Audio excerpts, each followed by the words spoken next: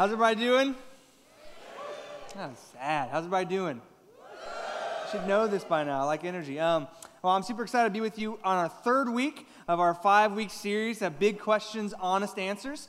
And so we laugh at that video because it's true. Okay, we laugh at that video because we can actually identify with those people, can't we? There's never going to be a time in our life where we do not mess up at something. And so it's really important, this question that we'll be discussing this weekend, which is when I mess things up, what should I do? When I mess things up, what should I do? You'll never reach a point in your life where you stop asking this question. And most of us, as we're going to see in the next few minutes, we answer this question wrong. Most of us, after we mess up, what do? We go into cleanup mode, don't we? We try to hide, we try to save face, we try to hide the fact that we messed up, try to stop anyone from knowing that we've failed, that we've done something wrong. And if we can't do that, we start making up some pretty convincing reasons why we couldn't help it or how it was really someone else's responsibility. And we do everything we can to kind of minimize our responsibility. And then once we get everyone to respect us again or to trust us again, we're good for a little while, until we mess up again, and we have to go through that whole process once again. But this weekend, through the life of David, we're going to learn how to properly handle our mess-ups and our failures. And it's incredibly important, as we'll soon see, that we learn to do this correctly. So the past few weeks, we've been in some pretty happy Psalms. The first week we asked, how do we find success? And last weekend we asked, what's the secret to satisfaction? How do I find satisfaction in life? And we've been in some pretty happy Psalms that kind of led us down the road of success, or Psalms that lead us towards satisfaction in life. But if you've been reading your Psalms every day, you'll notice that not all the Psalms are all that happy. And that's why I love the Psalms, because they're written by a real person named David who doesn't just dwell on this spiritual mountaintop with the Holy Spirit around him all the time, but he's in spiritual valleys sometimes, and he suffers, and his words kind of reveal that in his heart. And so this week, we're going to be in some of those sad Psalms. And so the tone of my message, the mood of my message, kind of has to match the mood and the tone of these Psalms. And so we gave you a funny video so we can get our laughs in, because we're not going to be laughing that much in this message. And so I apologize. If it's your first time here at Hope, we love to have a good time. We love to cut up. We love to talk about really good, encouraging topics. But we're also a church. And so we want to address real life issues. We want to address real concerns. And sometimes that means that we have to talk about some hard things. And so my prayer this weekend is through the next few minutes as we go to God's Word and as we go to the life of David, that we'll honestly be able to look at our life, especially in those times where we mess up and we fail. And from this point forward, we'll be able to make some good and life-giving choices in the future, okay? So if you have your Bibles, go ahead and turn to Psalm 39. Psalm 39, we're going to be in verses 7 through 13. And just notice the juxtaposition between this psalm and last week's psalm, okay? The same guy wrote it. But now, Lord, what do I look for? My hope is in you. Save me from all my transgressions. Do not make me the scorn of fools. I was silent. I would not open my mouth, for you are the one who has done this. Remove your scourge from me. I am overcome by the blow of your hand. You rebuke and discipline men for their sin.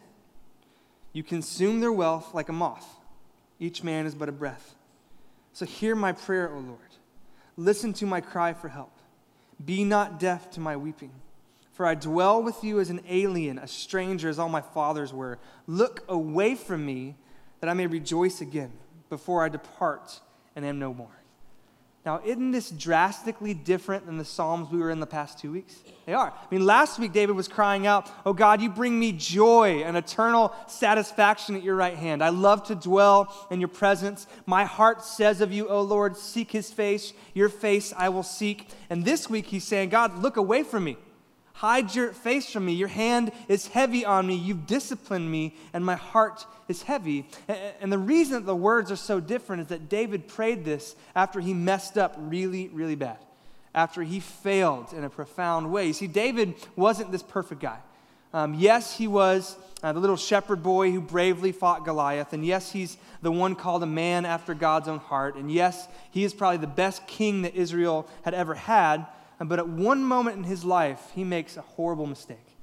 He sins in a really, really bad way. And the consequences of this mess up, of this failure, actually last for decades afterwards. And this is the story of David and Bathsheba. A lot of you know it. And if you don't know the story of Bathsheba, it's found in 2 Samuel 11.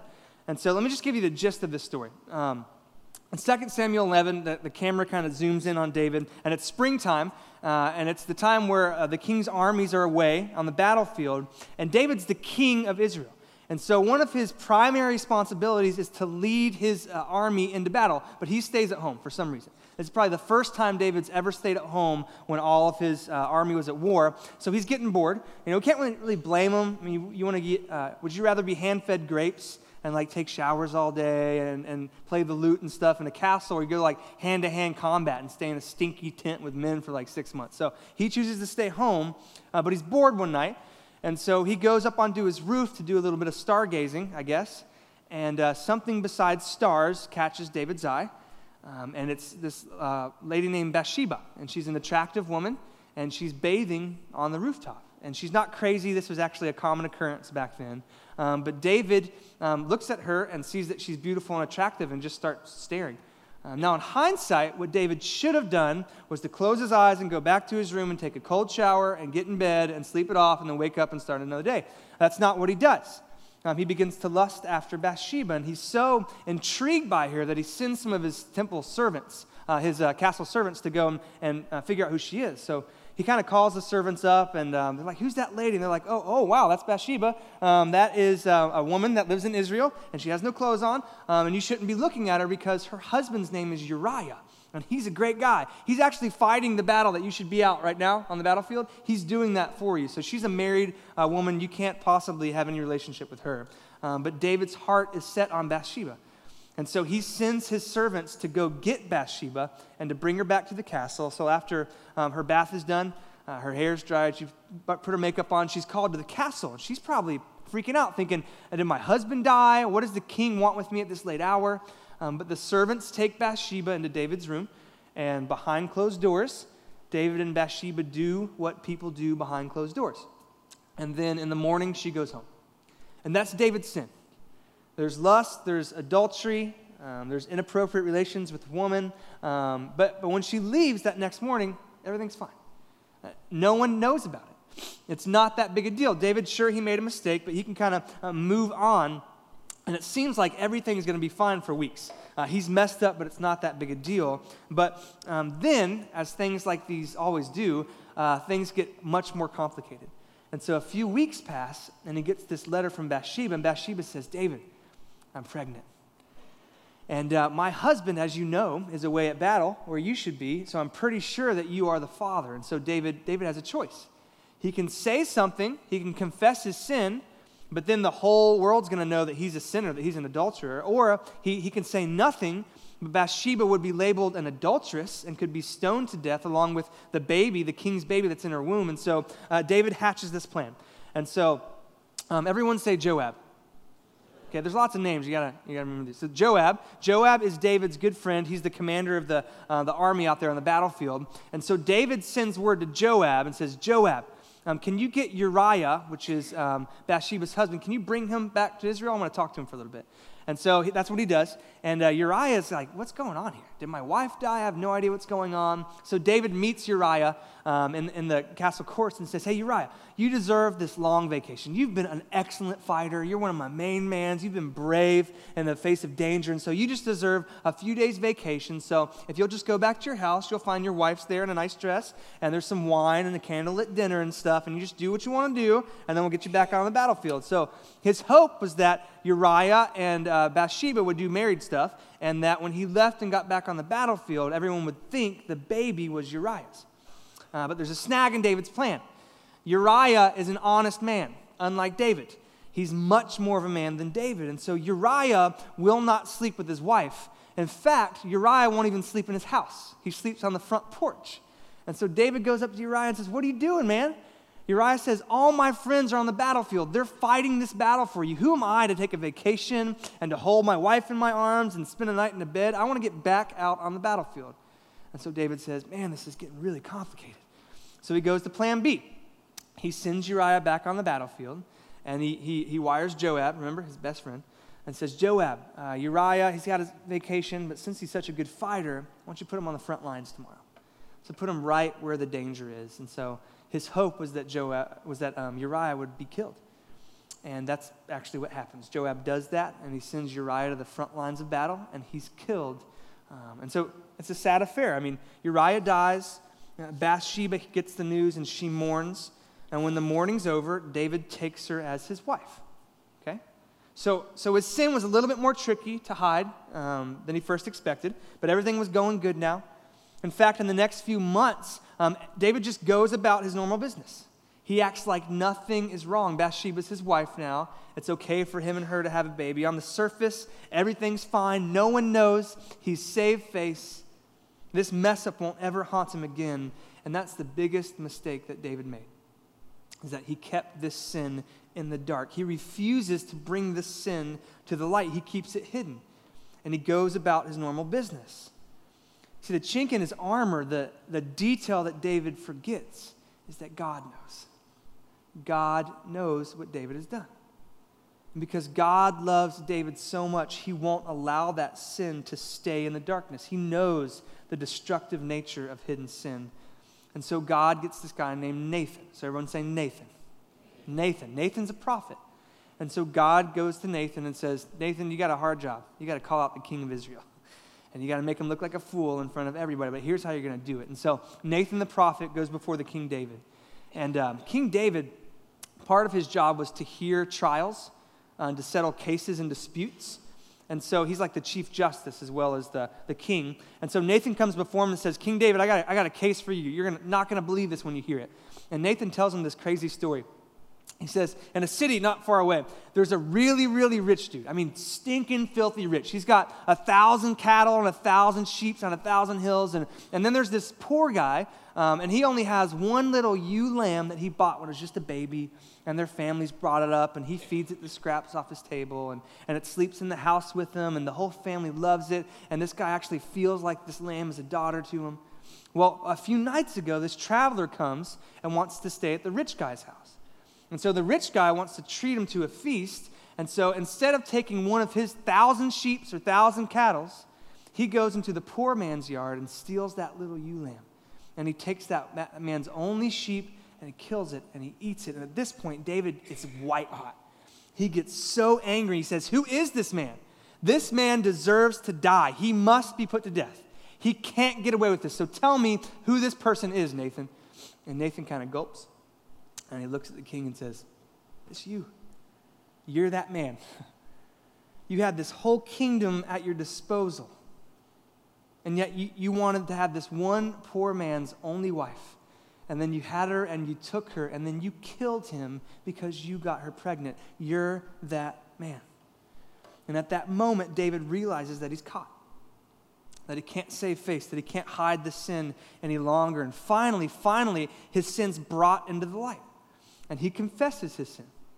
He confesses it in Psalms 51, which we'll read a little bit later, but he confesses it to God, and he confesses it to everyone around him. And it's like this big burden, this weight's been lifted off his shoulders. You know what the Bible says? The Bible says that God forgave him.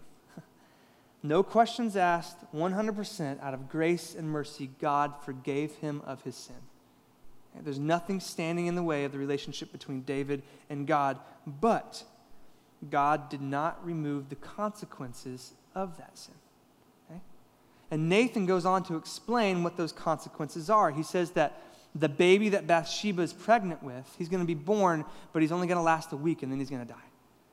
And not only that, but for generations to come, for years and years to come, there's going to be war and rebellion and treason in your house. In fact, years later, someone from your own family is going to rebel against you and try to take over your kingdom. And so Nathan's rebuke reveals these two key truths that we really need to learn, that we really need to have in our hearts when we mess up. And the first one is that our sin, it's mainly against God and not others. When we sin, we are mainly offending God, even though it may hurt and offend others as well. And Christianity is unique in this. That's why Christianity says that sometimes what you do, it doesn't hurt anybody else. It doesn't hurt any other soul in the whole world, but it can still be called wrong. It can still be called sin because God forbid it. So our sin is mainly against God. And secondly, God will forgive sin, always. But he won't always remove the consequences of sin. And so the consequences of David's sin begin to roll in. The first one is that his son that was born to Bathsheba, he is born, and David puts on sackcloth and ashes, and he fasts, and he cries out to God for 7 days, "Don't take this child from me. Don't let him die. I know I deserve this, but please take this consequence away from me." And sure enough, 7 days later, the son dies. But David takes this like a man. I mean, he mourns. He realizes that this is the consequences of his sin, and he accepts it, and he kind of moves on. And he moves on for a while. I mean, years pass by, and he thinks this whole Bathsheba thing's in the background. It's all done with, that it just was a momentary sting, but there's no more consequences. But as you continue to read the story, you see the consequences pile up and pile up and pile up. And in a few years, his life starts falling apart. So I'm going to tell you the story. There's lots of names. Can you hang on? Okay? Pay attention. All right. So David has an older son, and his name is Amnon. Everyone say Amnon. Okay? So Amnon's his eldest. And he's in line. He's heir to the throne. He's going to be king after David. And he is a chip off the old block. He's just like David. When he sees something that he wants, he's going to take it. It doesn't matter what's standing in his way. He's going to get what he wants no matter what. And so along the way, Amnon falls in love with this attractive woman. And he just thinks this woman is so beautiful and falls in love with her and has to have her at all costs. But the problem is that this woman's name is Tamar. So someone say Tamar. Okay? Say Amnon. Say Tamar. Okay, Tamar is Amnon's half-sister, stepsister. I know. Same dad, different moms. Now, as crazy as stuff was back then, you still couldn't marry or have relations with your full sister or your half-sister, okay? Just because Israel didn't know about genetics, God did. And so it was against the law for you to marry your sister or your half-sister. And even though this is wrong, Amnon's heart is set on Tamar. Even though he knows that it's against the rules, he pursues her. And so what he does is he sends his castle servants to go out and fetch Tamar, and he acts like he's really sick. He acts like he has a fever, and so he gets in his bed, and he brings Tamar into his room and says, "Tamar, I'm so sick, I don't have any strength, I haven't eaten in so many days, and you make the best biscuits I've ever had. So if you can just please make some biscuits right here before me, and then I'll eat them, and you can be on your way." And so Tamar says, "Okay, I can do that." So she makes some biscuits, and as she brings the biscuits to the bed, Amnon attacks and pulls her into bed, and he rapes her. And after that, it's said that Amnon's love for Tamar immediately turns to hatred. He can't stand the sight of her. He says, "Get out of here, Tamar. Leave my presence." And Tamar says, "No, you can't do this. My whole future is ruined now. No longer am I a virgin. I've been taken advantage of. No one's going to want to marry me now. So at least ask your father, David, our father, if we can get married. I don't have anywhere to go." But he's so angry and so disgusted with Tamar that his servants chase her out of the castle. They bolt the door behind her. And now Tamar doesn't have anywhere to go. Okay? And she's felt something eerily similar to Bathsheba, hasn't she? Some servants from the castle come and get her and bring her into the royal courts.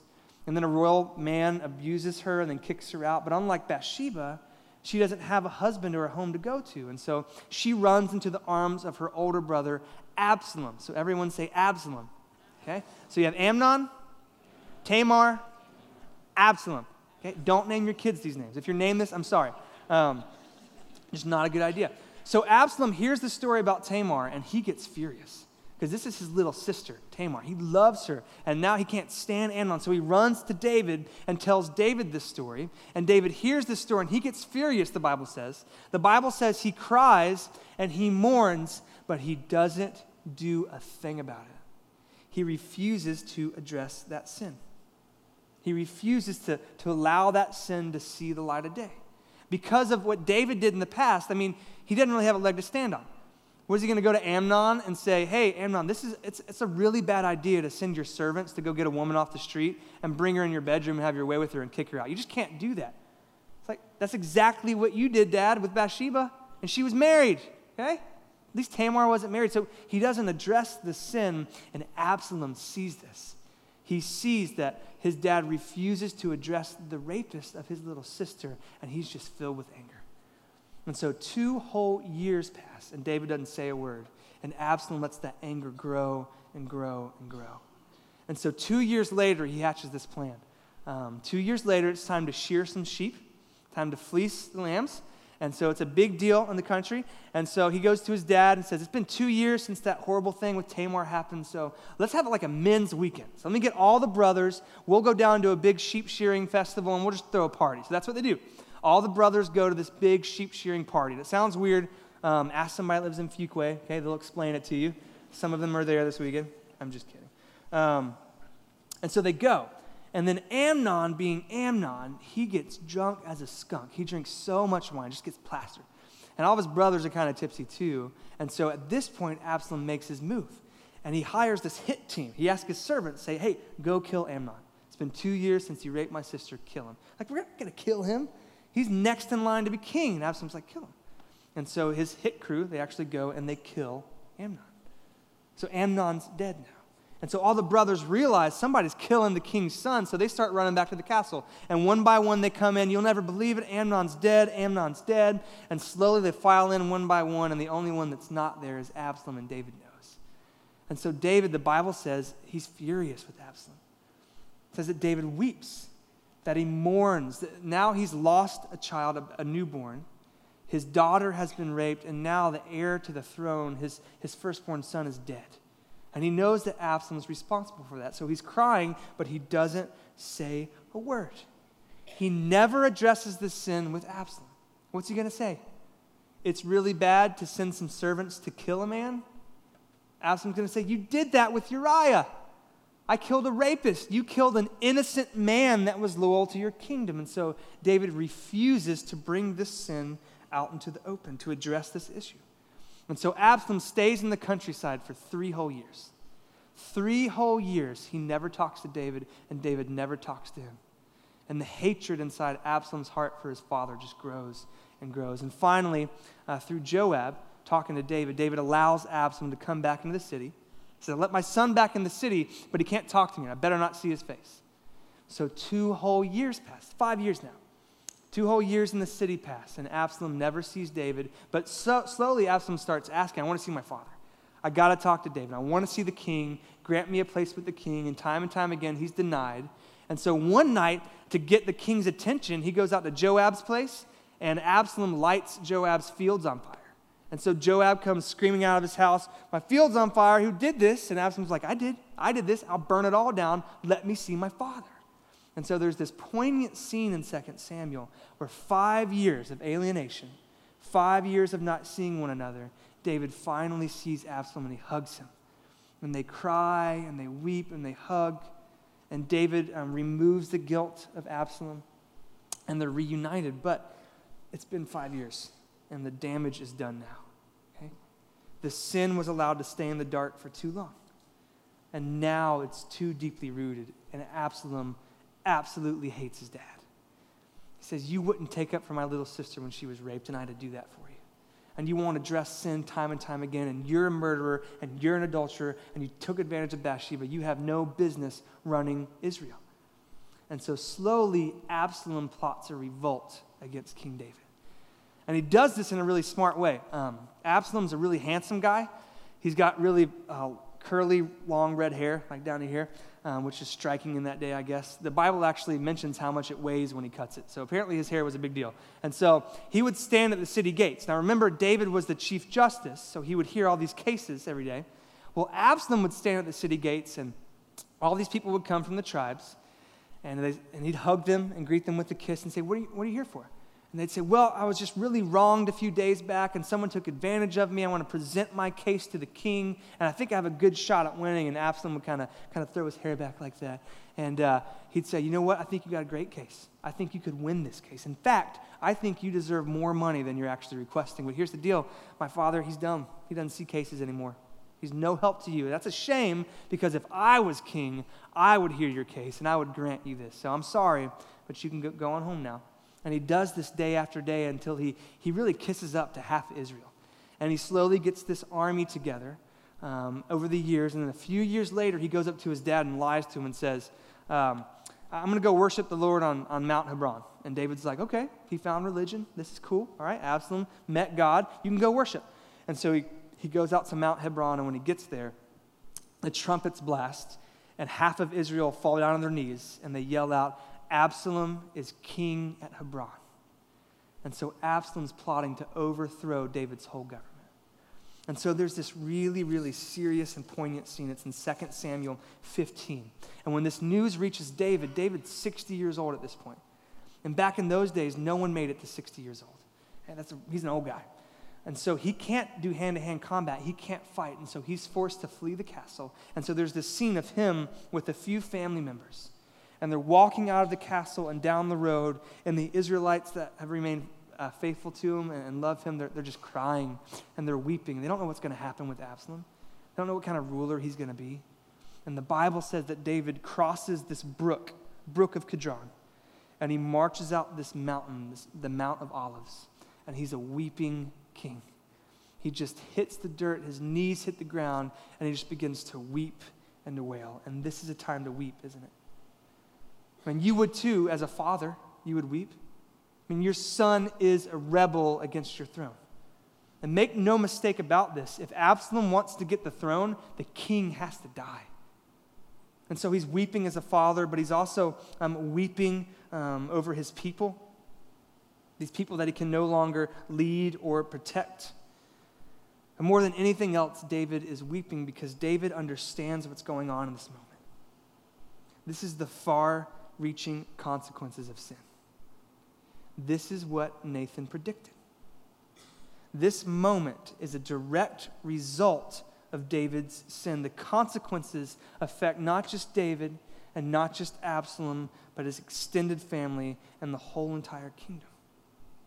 And alongside of David, right at this moment, is a 10-year-old son named Solomon. That's where the Messiah is going to come through. So what happens now? If David dies and Solomon dies, things get hopeless. And God records this story for us as this reminder, this warning. And we need this warning. See, the truth is that we live in a moral universe and are governed by moral laws. And this universe is ruled by a moral God. And he has made his rules and his regulations crystal clear. He's made them 100% clear. See, everything is not an option. Everything is not permissible in our lives. Galatians 6:7 says this, "Do not be deceived. God cannot be mocked. A man reaps what he sows." And in Galatians 6:8 it says, if you sow according to the sinful nature, from that nature, you're going to reap destruction. And if you sow according to the Holy Spirit, from that Spirit, you will reap eternal life. Every day, you and I, we're reaping things that we planted years ago. And every day, we are planting things that we will reap a harvest for decades later. So God just cries out to us, you can't minimize sin. And that's so easy to do in our culture, isn't it? When you watch TV for long enough, and you'll start to laugh at the very things that break God's heart.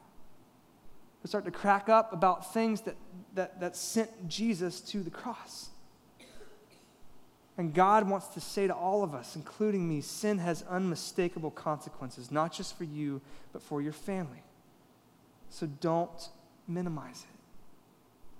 I mean, don't think for a second that you can be cold and distant from your wife, or you can be demeaning or controlling with your husband and not think that that will affect your marriage. It will. It just will. And this is not we sin and God just strikes us with a lightning bolt. Not at all. But if you spend years of your life looking and being addicted to pornography, that's going to take a toll on your marriage. That's a consequence of sin. So don't think that you can be short and yell at your children and think that won't damage them. It will. It will. See, sin is dangerous. It's much more dangerous than we think. We think we got it under control, right? We think that it's tame. We think that we've covered it up enough that we can stop any time that we want, that there's no sense in bringing our sin to the light and dealing with. And if that's us, if that's you tonight, then we're in for a rude awakening. Because every hour, every minute that sin stays in the dark, it grows.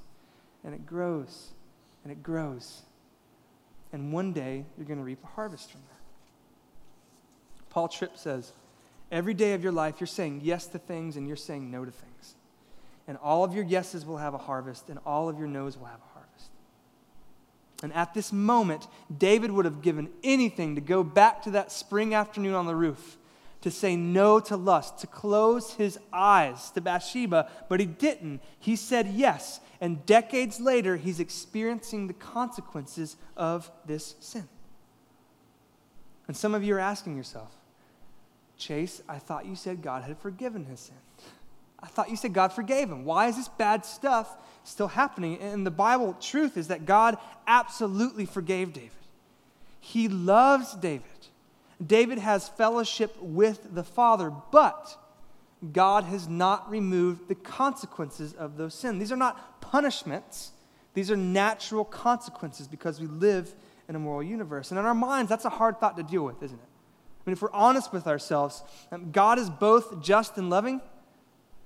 At the same moment in God's heart exists these demands for justice and these longings for love. And that's confusing to us. Is he angry or forgiving? Does he love us or does he hate us? Which is it? And there should be a tension inside of your heart. Why should I obey a God who still disciplines me? Or when he forgives me, why doesn't he remove the consequences? Aren't his demands for justice and his longings of love, aren't those at odds? Aren't those opposites? And some of you, if you're really honest, you're questioning, can I even trust this God?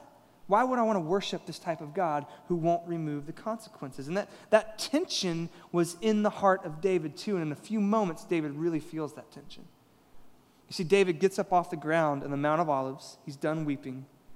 And he knows his kingdom's in peril, and so he commands his army, okay, go and beat back Absalom's army. Go and beat him back and win battles, but deal gently with my son Absalom. You see, there's the demands for justice. There's a rebel against my kingdom. Okay? And he has to be brought to justice, but he's my son, so deal gently with him. Well, the battle ends pretty quickly. It's a weird story. Absalom, he has long red hair, right? And so he's riding in the woods on a donkey, and his hair gets caught in a tree. It's karma. And the donkey keeps on going. So he's hanging in a tree by his red hair. Weird. But one of Joab's army men, he sees that. He says, well, that's a quick battle. There's Absalom. Battle's won. And so he goes back to Joab and says, you'll never believe this. The enemy, he's hanging in a tree. And Joab says, well, have you killed him? He said, no. David told us not to kill him. It's his son. But Joab, he's the military leader. He sees in black and white. I mean, he's a politician. He knows what has to be done. So he takes a few spears, and he pins Absalom to a tree, and 10 men just kill him. And so when news of this reaches David, he has a few different accounts at first, and he learns the battle's won. Okay, he can go back to his castle safely. He asks, what happened to Absalom? Is he still alive? What happened? Can you bring him to me? And Joab says, no, I killed him. And David just hits the ground. And he starts crying again and weeping again. And Joab actually gets frustrated, and he rebukes David and says, what are you doing? He was a rebel. Either you died or he died. I did what was best for the kingdom. The rebel had to be killed. Stop crying and go lead your people. And David accepts this. He doesn't even rebuke Joab, and he gets up. But he says this poignant word. He says, oh, Absalom, would that I have died instead of you.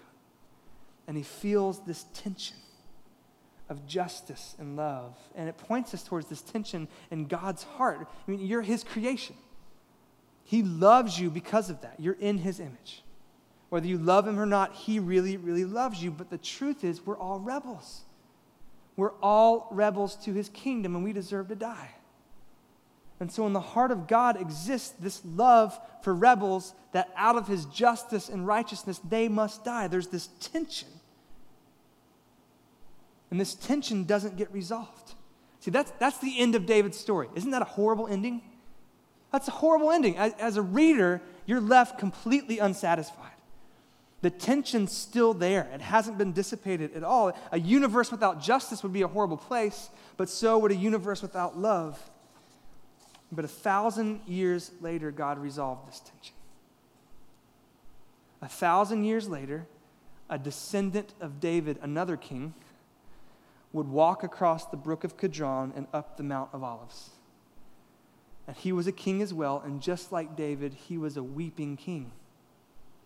But unlike David, he was not weeping because of his own sin, because he didn't have any. His name was Jesus.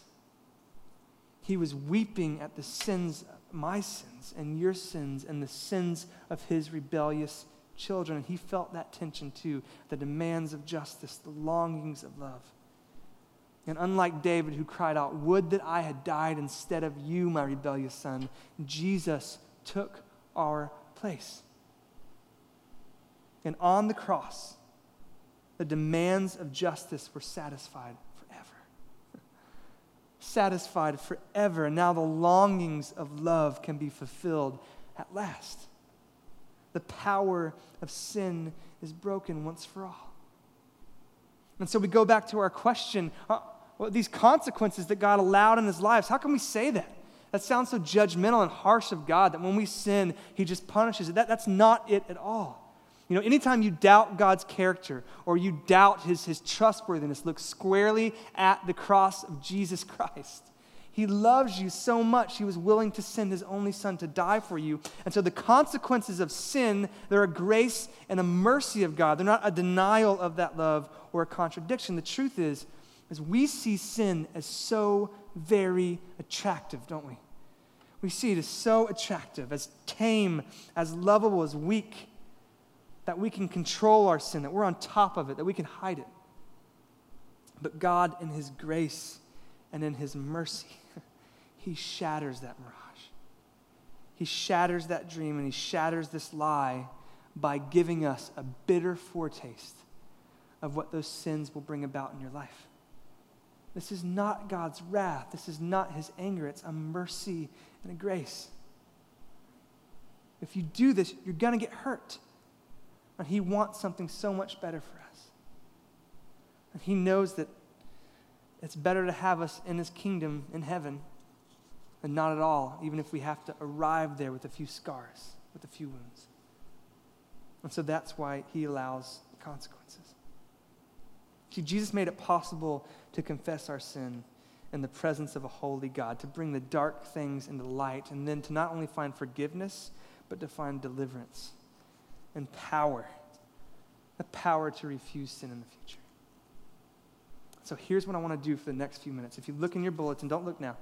You can look later. But there's a handout that says Care Resources.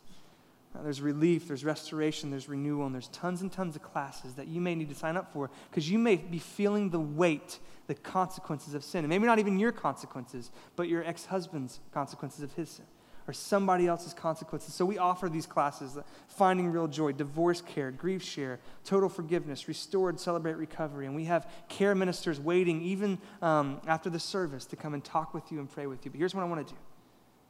I'm going to give you a gift, okay? I'm not going to make you rush out of here to catch the shuttle or to go get your kids off of Kid City or to rush to the parking lot. What I want to do is just to give you a little bit of time with God.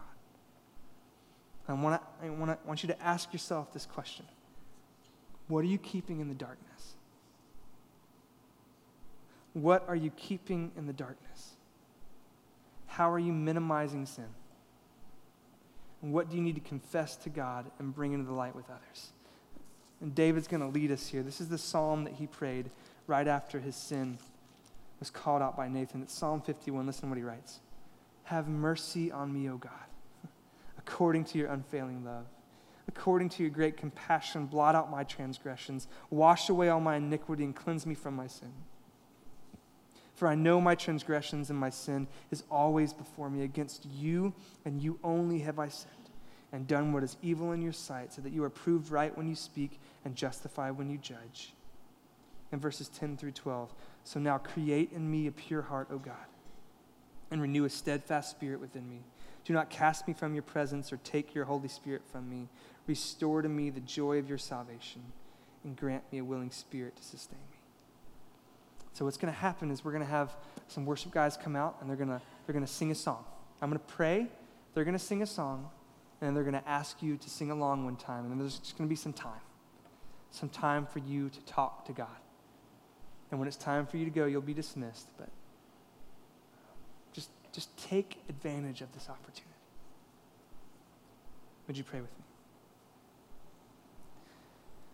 Heavenly Father, we thank you.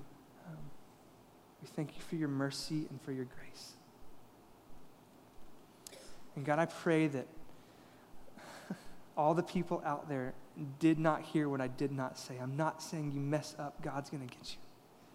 I'm not saying you mess up and God's going to send a lightning bolt. That's not how you operate, God. When we mess up, you're right there to take us back, to hold us, to draw us near. Fellowship's never broken because of what Jesus Christ did for us on the cross, but there are some natural consequences that we're going to experience. And so, God, I pray that you would be with us in the midst of those consequences, that you would allow us to develop a distaste for sin and a healthy fear of sin and a healthy love for you and your presence. I pray that dark things would be brought into the light. I pray that relationships would be restored, and I pray that your Spirit would do amazing things. It's in your Son's name we pray.